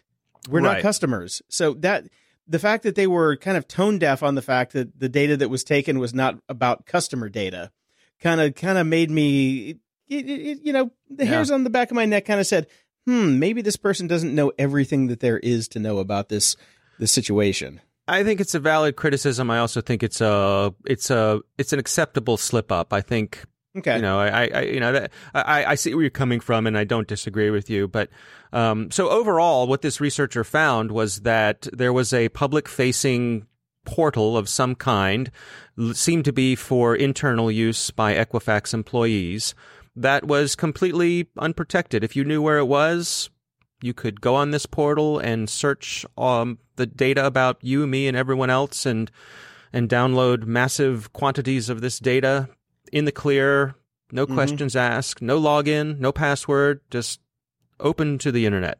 Yep. And as somebody who's worked in big companies like this and built tools like this and left them ass to the wind like this, I know this kind of stuff happens. It happens more often than not. And the thing that I noted in reading this, the note I put in our notes was, it's noteworthy that no one was alerted that this researcher was grabbing all these files. Exactly. That's what really kind of, I'm just like, you're right. So they didn't have any kind of intrusion detection on any of this stuff. And it makes sense, though, if it was a front-facing web portal that somebody probably spun up, stuck outside the firewall, so people could check it from home, which I'm sure is exactly what happens. Like, you've got these Equifax people who need to do lookups from home, and they don't want to bring their dongle. They don't want to do two-factor. It's like, I'm going to be at my grandmother's this weekend, and I'm not going to have a static IP, so we can't put it in the, the allow list. Yep. Can you just give me a little tool that I can use? And it just snowballed for probably 10 years and grew into this thing. Somebody forgot it was there, or when it was spun up, they thought, oh, security by obscurity. No one will ever find this. The boss will never know. And, my boss will be happy because now we can work from home. And these are the people that come in and they know enough to know how to do this, but not enough to know that there are things called network scans. you know? Like, wow. So, it points to the fact that there could have been multiple occasions of people grabbing large quantities of data from Equifax beyond what we know about, beyond what was reported. This is a completely different way for people to have grabbed data from Equifax. Also, of course, noteworthy is that Equifax didn't really seem to do anything about this when this researcher, according to this researcher, when he or she reported it to Equifax, they left the site up. He made the point they should have just pulled the plug. Like, in 5 minutes, somebody should have just pulled the plug, shut it down. But they didn't. No, they didn't. And again, no one's going to go to jail because Janet from HR needed to go home and look up some people. That's what it was. But the funny thing is, Equifax did. They kind of acknowledged that this thing was there. But they said this wasn't how the hackers got in. It was a different set of data that they got. Right, exactly. Right. Yeah, this is bad, but it's not as bad as the other thing. So don't worry about this one. It's okay. It's all right.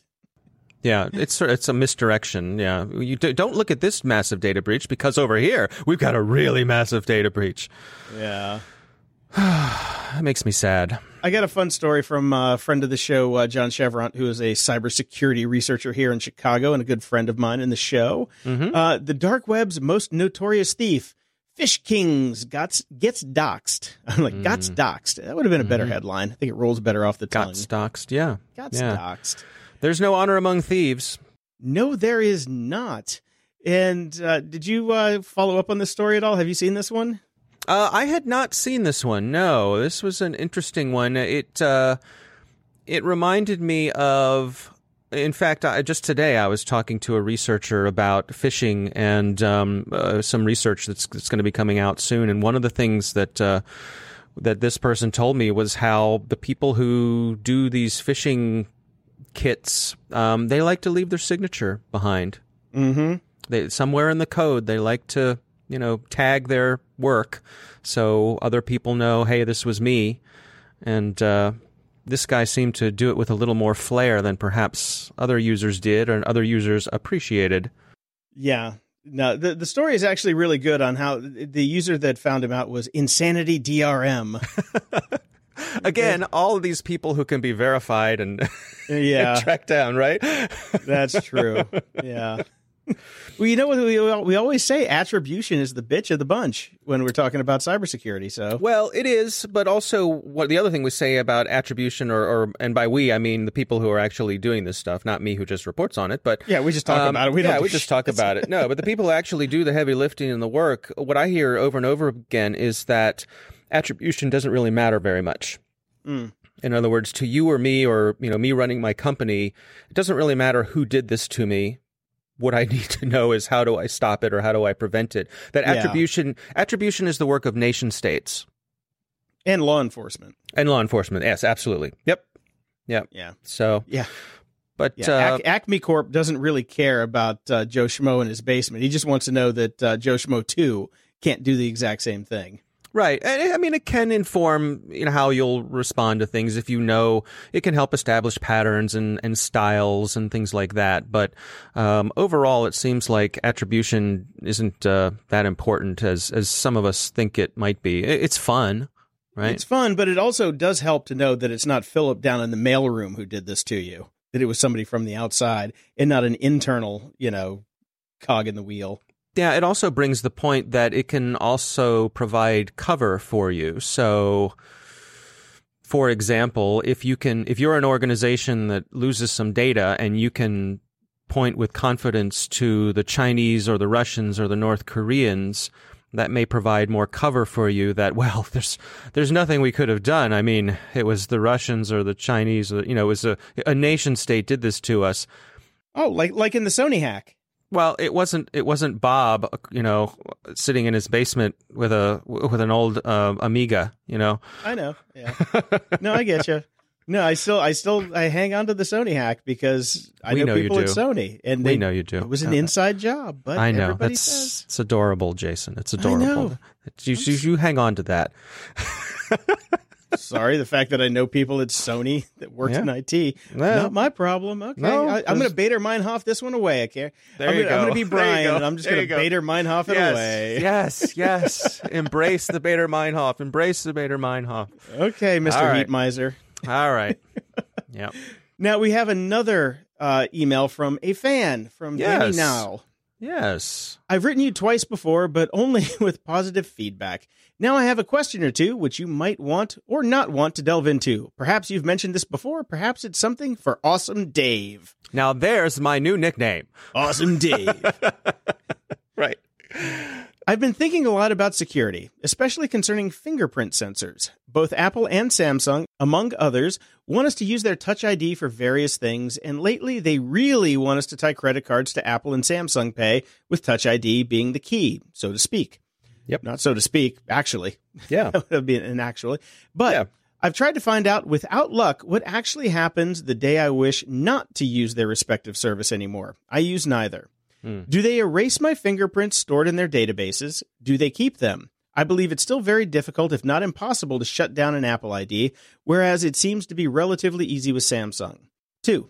What happens if the fingerprints are stolen or leaked from their databases? I presume they're not kept in perfectly ordered folders neatly tied to me. So how are they actually stored, and can the fingerprints be restored and used by someone else after the theft and even be connected to me? What is the actual damage to me if they're not my own anymore? Except for not being mine, which is a huge thing. Okay. Yeah. Thank you again for this absolutely amazing podcast. Yeah, Jason, I too fucking hate the word pod, which everyone in Sweden uses all the time. Well, that means I'm not going to Sweden. But thank you, Danny, very much for the question. A nice letter from Danny. Yes. Okay, awesome. Dave, do you want to take a first stab at this, and then I can follow up? Well, sure. I will address the Apple side of it because I'm a little more up to date on how that side of it works. Mm-hmm. So Danny has just a couple of basic misunderstandings about how it works, understandable misunderstandings. So on the Apple side of things, when it comes to Touch ID, your fingerprint never leaves the phone. So Apple has built into the device, they have what they call their Secure Enclave, which is Sounds a special. Fancy. It is. Well, it is fancy. It was designed by Apple in California. So the way that the Secure Enclave works is that there's a special part of the chip, the CPU, that is isolated from the rest of the CPU, and that part stores the information about your fingerprint. And when your fingerprint is scanned, it converts the fingerprint scan into a mathematical representation of your fingerprint. It's not actually a picture of your fingerprint. So what happens is, with that bit of data in the Secure Enclave, basically any other part of the phone, all it can do is check in with the Secure Enclave to say, hey, is this the person whose fingerprint has previously been scanned into the system. So it can't, the rest of the phone, the apps on the phone itself, the operating system can't see the fingerprint. It can't see the data about the fingerprint. All it gets is a yes or no answer from the secure enclave as to whether or not the fingerprint matched the fingerprint that was scanned in. So your fingerprint never gets uploaded to Apple servers. It's never exposed to any of the rest of the apps on the phone. So it's a pretty clever way of handling this, and the security researchers who've looked at it have said, yeah, this is pretty good. Yep. And as far as Android goes, it does exactly the same thing, but with different jargon. It uses the trusted execution environment instead of the secure enclave. Yeah. And it uses TrustyOS, which is very jaunty, I think. Welcome to TrustyOS, which is, it's a different set of protocols that are running on the chips on the phone. But the same thing, it basically verifies it against the data in the trusted execution environment through the TrustyOS and gives it basically a yes or no, saying that, yes, this works, this doesn't work. So nobody actually has your fingerprint data. That's right. Really the long and the short of it. So you don't have to worry about it. And yes, if you can't get rid of your Apple ID, don't worry about it. Because if you get rid of the phone, then it's gone. So always wipe your phone when you send it back to someone else. And, of course, Apple has Face ID coming out now, and that works with the same secure enclave. But I don't know about you, but I was annoyed when, of course, when Face ID came out, there were the endless, mostly blog posts or clickbait articles that said, well, now that Apple's going to have a scan of my face, the FBI is going to have a scan of my face. The NSA is going to have a scan of my face. They already do. It's called. They already photograph. have my fingerprints. They already have, and just. So I think the nice thing about Danny asking about this is that I think there is widespread misunderstanding about how these work, and they are more secure than I think most people give them credit for being. They're more secure than the real world because, as we've talked about on the show before, at the CCC, the Chaos Computer Conference in Berlin, like 3 or 4 years ago, they figured out how to steal people's fingerprints with a DSLR when they hold their hands up. Mm-hmm. That is a fantastically easier way to get your fingerprint data than it is to get it from your phone.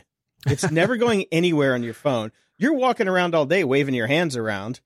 Anybody can get your fingerprint data. And actually, if they get your phone, they can get a fingerprint on the glass because you touched the phone all day long with, maybe your fingers. That's right. The easiest way to get it is in the real world, not in the actual processor itself. Yes.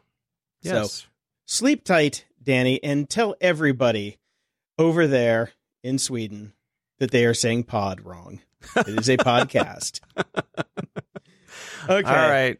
We're gonna do this one real quick because this is just gonna open up the can of worms. We're gonna Bader Meinhof this one right out the door. All right.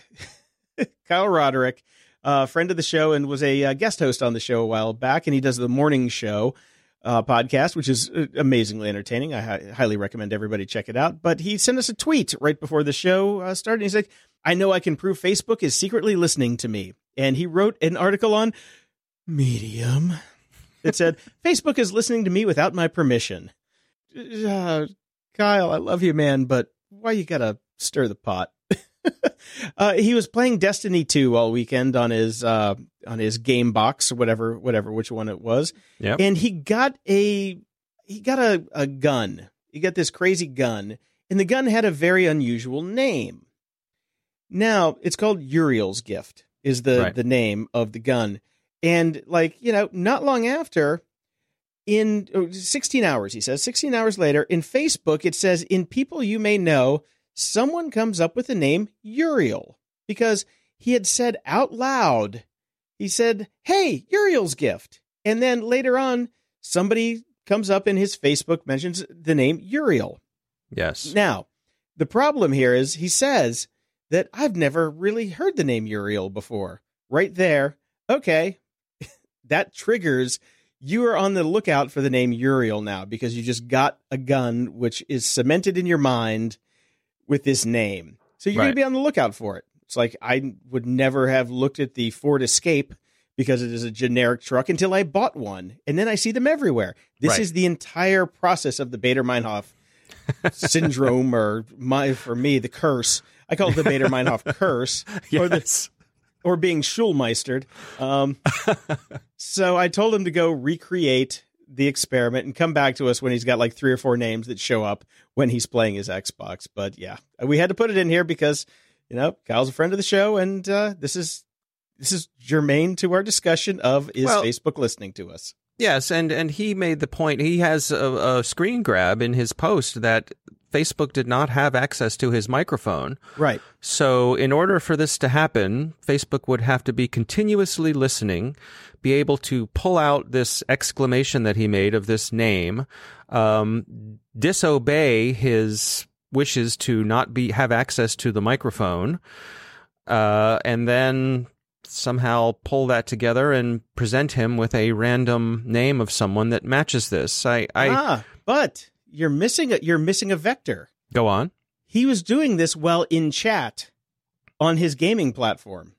Oh, right. So the gaming platform could have been the platform that is listening to him, because he obviously gave them microphone access because they're listening to him talk to his friends. So it doesn't actually always have to be the phone. It could be a third party that is actually listening and tying those identities together. Now, did that happen? I still believe he landed on the moon, so I'm going to probably say no.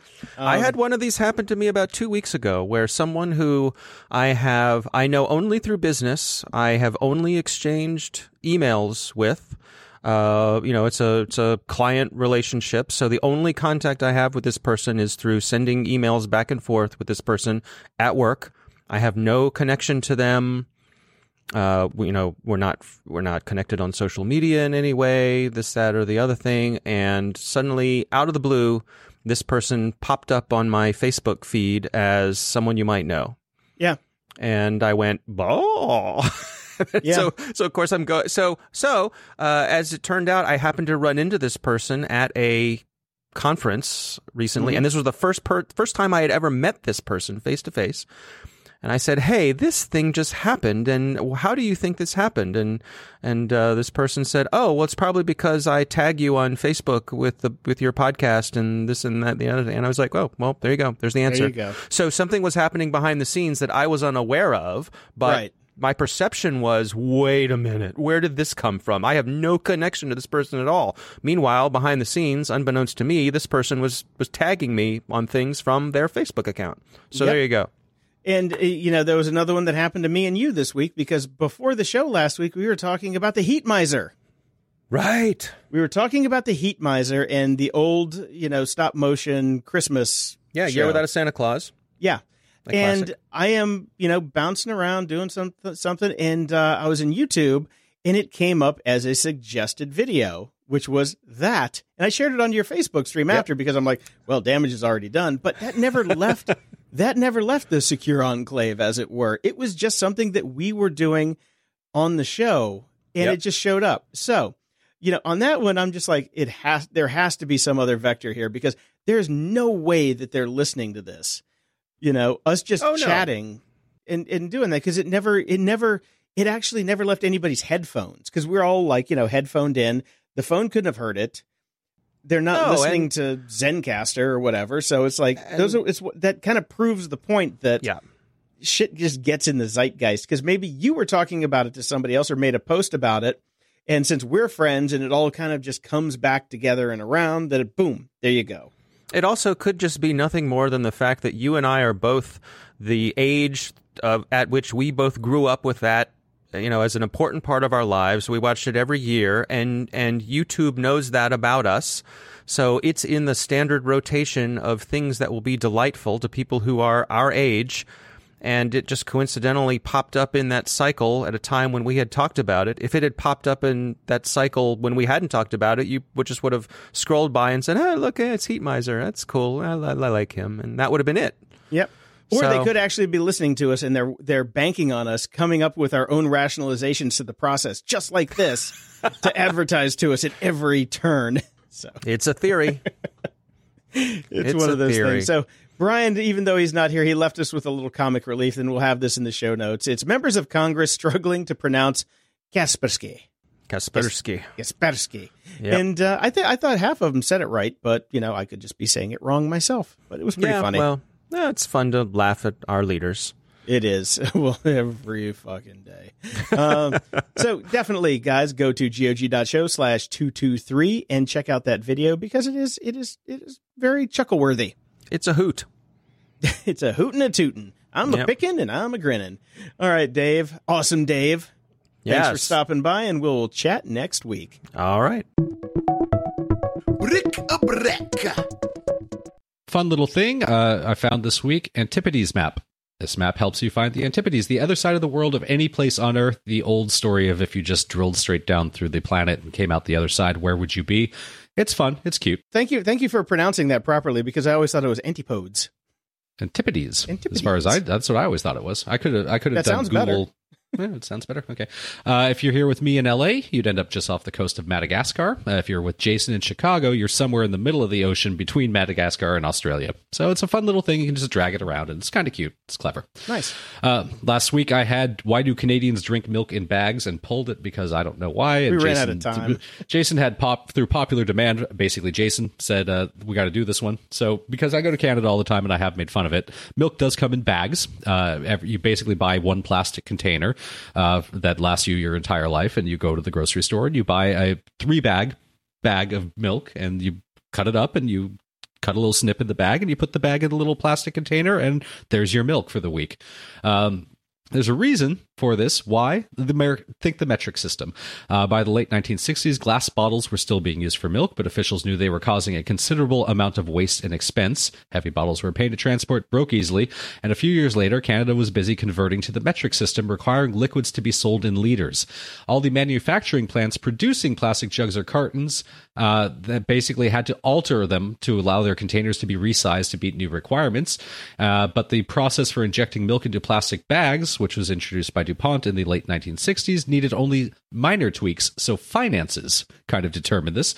The bags also produce less packaging waste since they require less plastic to hold the same amount of milk. Suddenly, pouring milk into giant floppy sacks seemed like the most obvious thing in the world.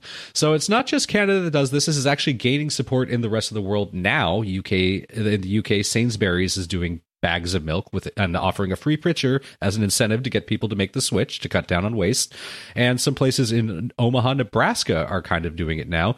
You can also find them in South Africa, Hungary, China, and China also happens to traffic in bagged beer. Oh, wow. So that's why there's milk bags. And now I got to tell you, having a kid, I understand this. It would be so much cheaper, easier, and better for the environment if we had milk bags instead of me lugging these 1-gallon plastic containers home like once a week. So. Well, I haven't bought milk in 10 years, so this is all you. But I was fascinated by the fact that the history behind this thing. So. Yeah, pretty crazy, huh? Yeah. And I found something for all of us to enjoy. Please do share this with Dave Bittner. I'm going to miss that segment today, but let him know that this is here. This is Mandela Effect Heaven, as collected by Erbo. These are lies that we all believe. It's called the Mandela Effect for a reason. I'll just list off the different ones, and we can debate this amongst yourselves later.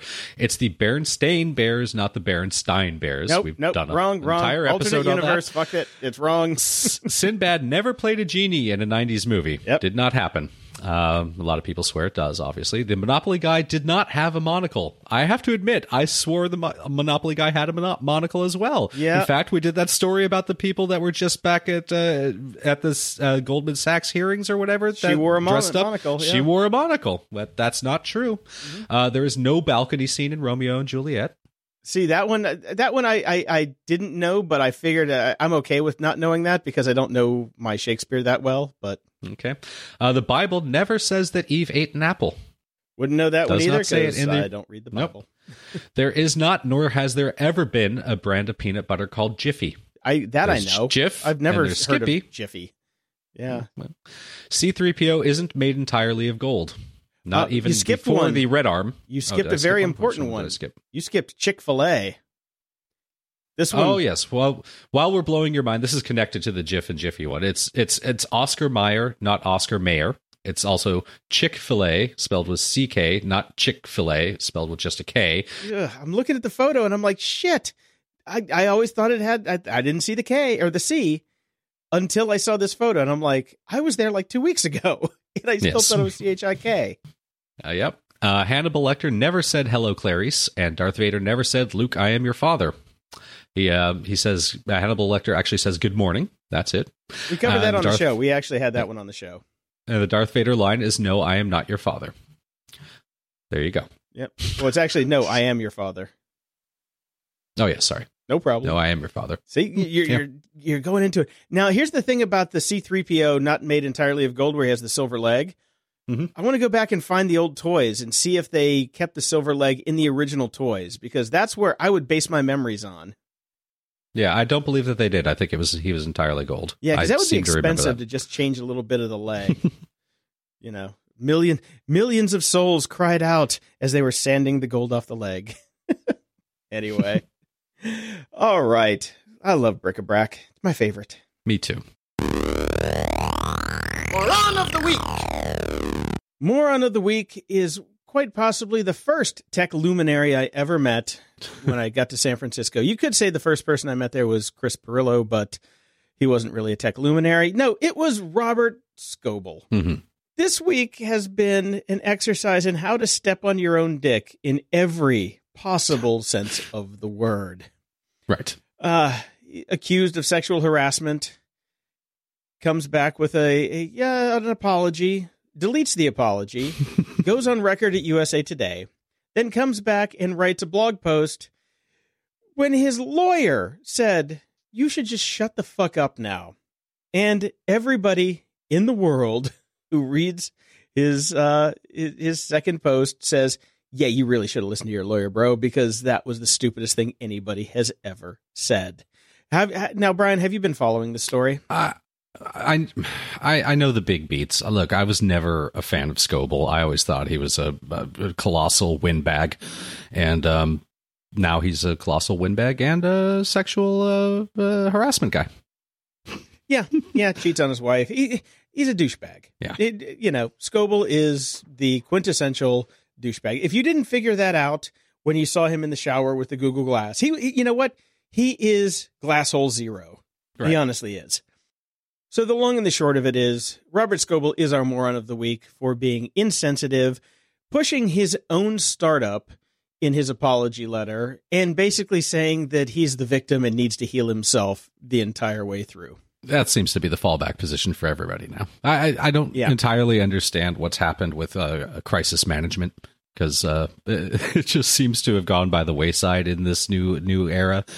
I guess it's crisis management 2.0. Admit nothing wrong, accidentally admit something wrong, delete every bit of evidence about you admitting something wrong, and promote yourself while still at it. And then go, I'm just going to go away for a while, but let me come back and do what I was doing. This is what happens when narcissists take the reins. It's pretty much it. I know everything. I'm better than you.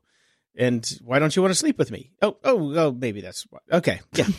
It's a mess. It's a total mess. But Scoble, go away. We're done with you. It's over.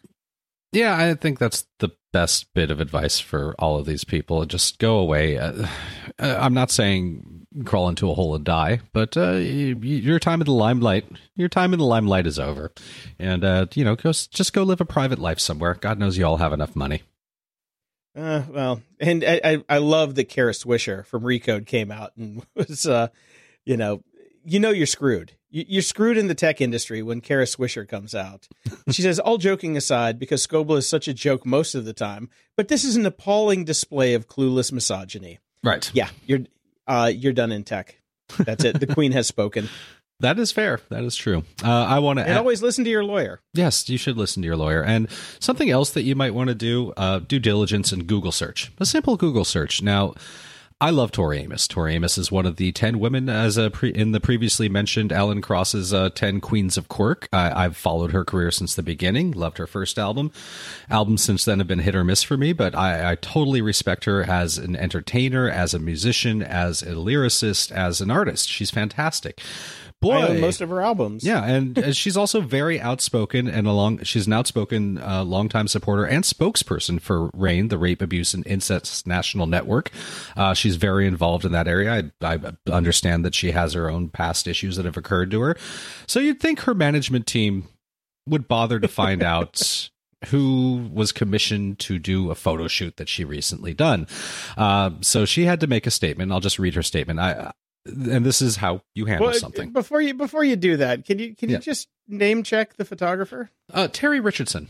If you could think of one photographer in the world who is not only loathed and hated by everyone, and loathed and hated by basically everyone, a rapist. Yeah, I mean, it's never been proven in a court of law yet. I mean, okay, so seriously, even before Weinstein happened and all this and all this stuff going on, if you just Google Terry Richardson, the first half of Google results about him is all about him being a fucking creep. And look at the Google image results, and they are frankly quite X-rated. You know, this guy is not a good person. No, and he's getting his comeuppance now. Apparently, people are coming forward about him finally, and he's going to have his mea culpa moments soon, I'm sure, which we'll potentially cover, but it'll probably be so outrageous we won't bother. But okay, so morons. First off, V Magazine, what are you still doing hiring this guy? I still don't understand why he's being hired left, right, and center. Hopefully that has come to an end. And Tori's management team, did you not ask who the photographer was? And when you got the name, did you not Google it? Because of all the people that Tori Amos should be doing associated with this guy, no. So she had to make a statement, and she did. So for the upcoming edition of V Magazine, I, along with others, took part in a photo shoot for the Cult Icons portfolio. The magazine had commissioned the photographer Terry Richardson to take these shots. At the time, I was not aware of the various accusations made against Richardson. Had I been, I would never have taken part. I'm disgusted by the nature of the allegations, can only stand strong with the women who were subjected to this abuse over the years. As the first spokesperson and longtime supporter of RAINN, the Rape, Abuse, and Incest National Network, I can only hope that we all continue to speak out and break the silence about these kind of abuses and stand strong together against these predators and those who support them. Tori Amos, and then she gives the RAINN information. That's a good statement. That is exactly how you do it. But still, at this point, How can you not be aware of Terry Richardson's history? And again, simple Google search, management team. Come on. And has nobody ever seen a Miley Cyrus TMZ post in the past 5 years? Like, he's the corrupting influence on her. Yeah. He's not a good guy. I'm not even in the business, and I know about this guy. And I understand. I've been in the music business for years. I understand that a lot of these things get booked, and people don't look into them. And it's just, okay, it's on the schedule. I've got to go. I've been asked to be part of Cult Icons for this magazine. I'm supposed to show up for this magazine shoot. I don't even care. Just tell me what time to be there and when, and I will go do it. But yeah. Anyways, so there you go. Feedback loop. We've got some new Patreon supporters this week, Jeff S. and Anthony R., and also a PayPal donation from Nicholas W. Yes, thank you all so very, very much. And a tweet that has not aged well, at least not 3 or 4 days later, because we talked about Twitter doing very well. Chris Costello over on Twitter says, how's your stock picking going now? This is yet more evidence that Twitter is in fact run by the Bluth Company, and this was earlier in the week when Twitter was getting a lot of hits, but now they've resurged with their Doing stock price briefly. Give it time. This is a trend. We'll see. Ben Stanley writes, I'm on the fence with Mindhunter so far because it's feeling like a procedural, but now this is cool. And this is a side-by-side of the actual one of the actual serial killers and the actor that is portrayed in the miniseries, I guess. Super cool. It is really spot on. The actor that they hired for this show is so good. I love it. Nice. And Gadlaw says, as I'm listening to the podcast, hashtag AI pops up in the Twitters. They are listening to me, listening to you. And no, I still don't believe that anything's listening, but you can't escape the hashtag AI on the Twitter. All right. This next one comes from Keith Ead. Hey, guys, saw this and thought of you. You're welcome. And you spelled you're wrong, but this is the 25 best memes about dumb fuck. And this is a Google image about Uber India. Now, I haven't actually been able to go back and verify that this is true because it looks shopped. But yeah, it's a bad screenshot. I mean, yeah, I don't know if this is true or not. So, but it's we'll put it in the show notes, and if anybody wants to chime in on it, go for it. Yep. And 6502 Chip sent us, internet Entrepreneur, in air quotes, shocked that copyright owner sued him for stealing their work. And this is from DIYphotography.net. We've covered so many stories like this, but this one is the most brazen douchebag. I don't know if you watched the video, but it's insane. I scrubbed it here and there and wanted to punch the screen, and he was smart enough to turn off comments. But the annoying thing about it is he's probably getting ad revenue from people watching the video. So don't go watch the video. Just know that this guy is a stellar douchebag. Perfect. Agreed. He is. It's insane to me that this stuff is still happening, but it is. So, yay. Yep. Next up, we got something from the GOG.show feedback forums, which everybody can go to. Highly recommend. Yep. This comes from Brian A. Based on your shout to L Media Player, I wanted to make you aware that they had a security incident this week. The software was infected with a Trojan for a day or so. Whoopsie. Yeah, luckily not the day that I installed it, so. Yeah, well, hopefully, if you guys got it on Brian's recommendation, go check it out and make sure that you have an up-to-date version and run your virus software, which nobody has on a Mac. Yeah. I mean, I like it better. I've been living with it for a while. I like it better than VLC Player, so. But VLC's free. And didn't have a nasty Trojan in its installer. I was going to say, it doesn't come with Trojans, so it's not like WordPress where it's pre-hacked for you. Yeah. Our next comment comes from Peter A. Thanks for mentioning my comment about self-driving cars and running. I got so inspired that I listened to your podcast twice today while out running just to see if there's anything else I wanted to rant in on you to possibly use on the show.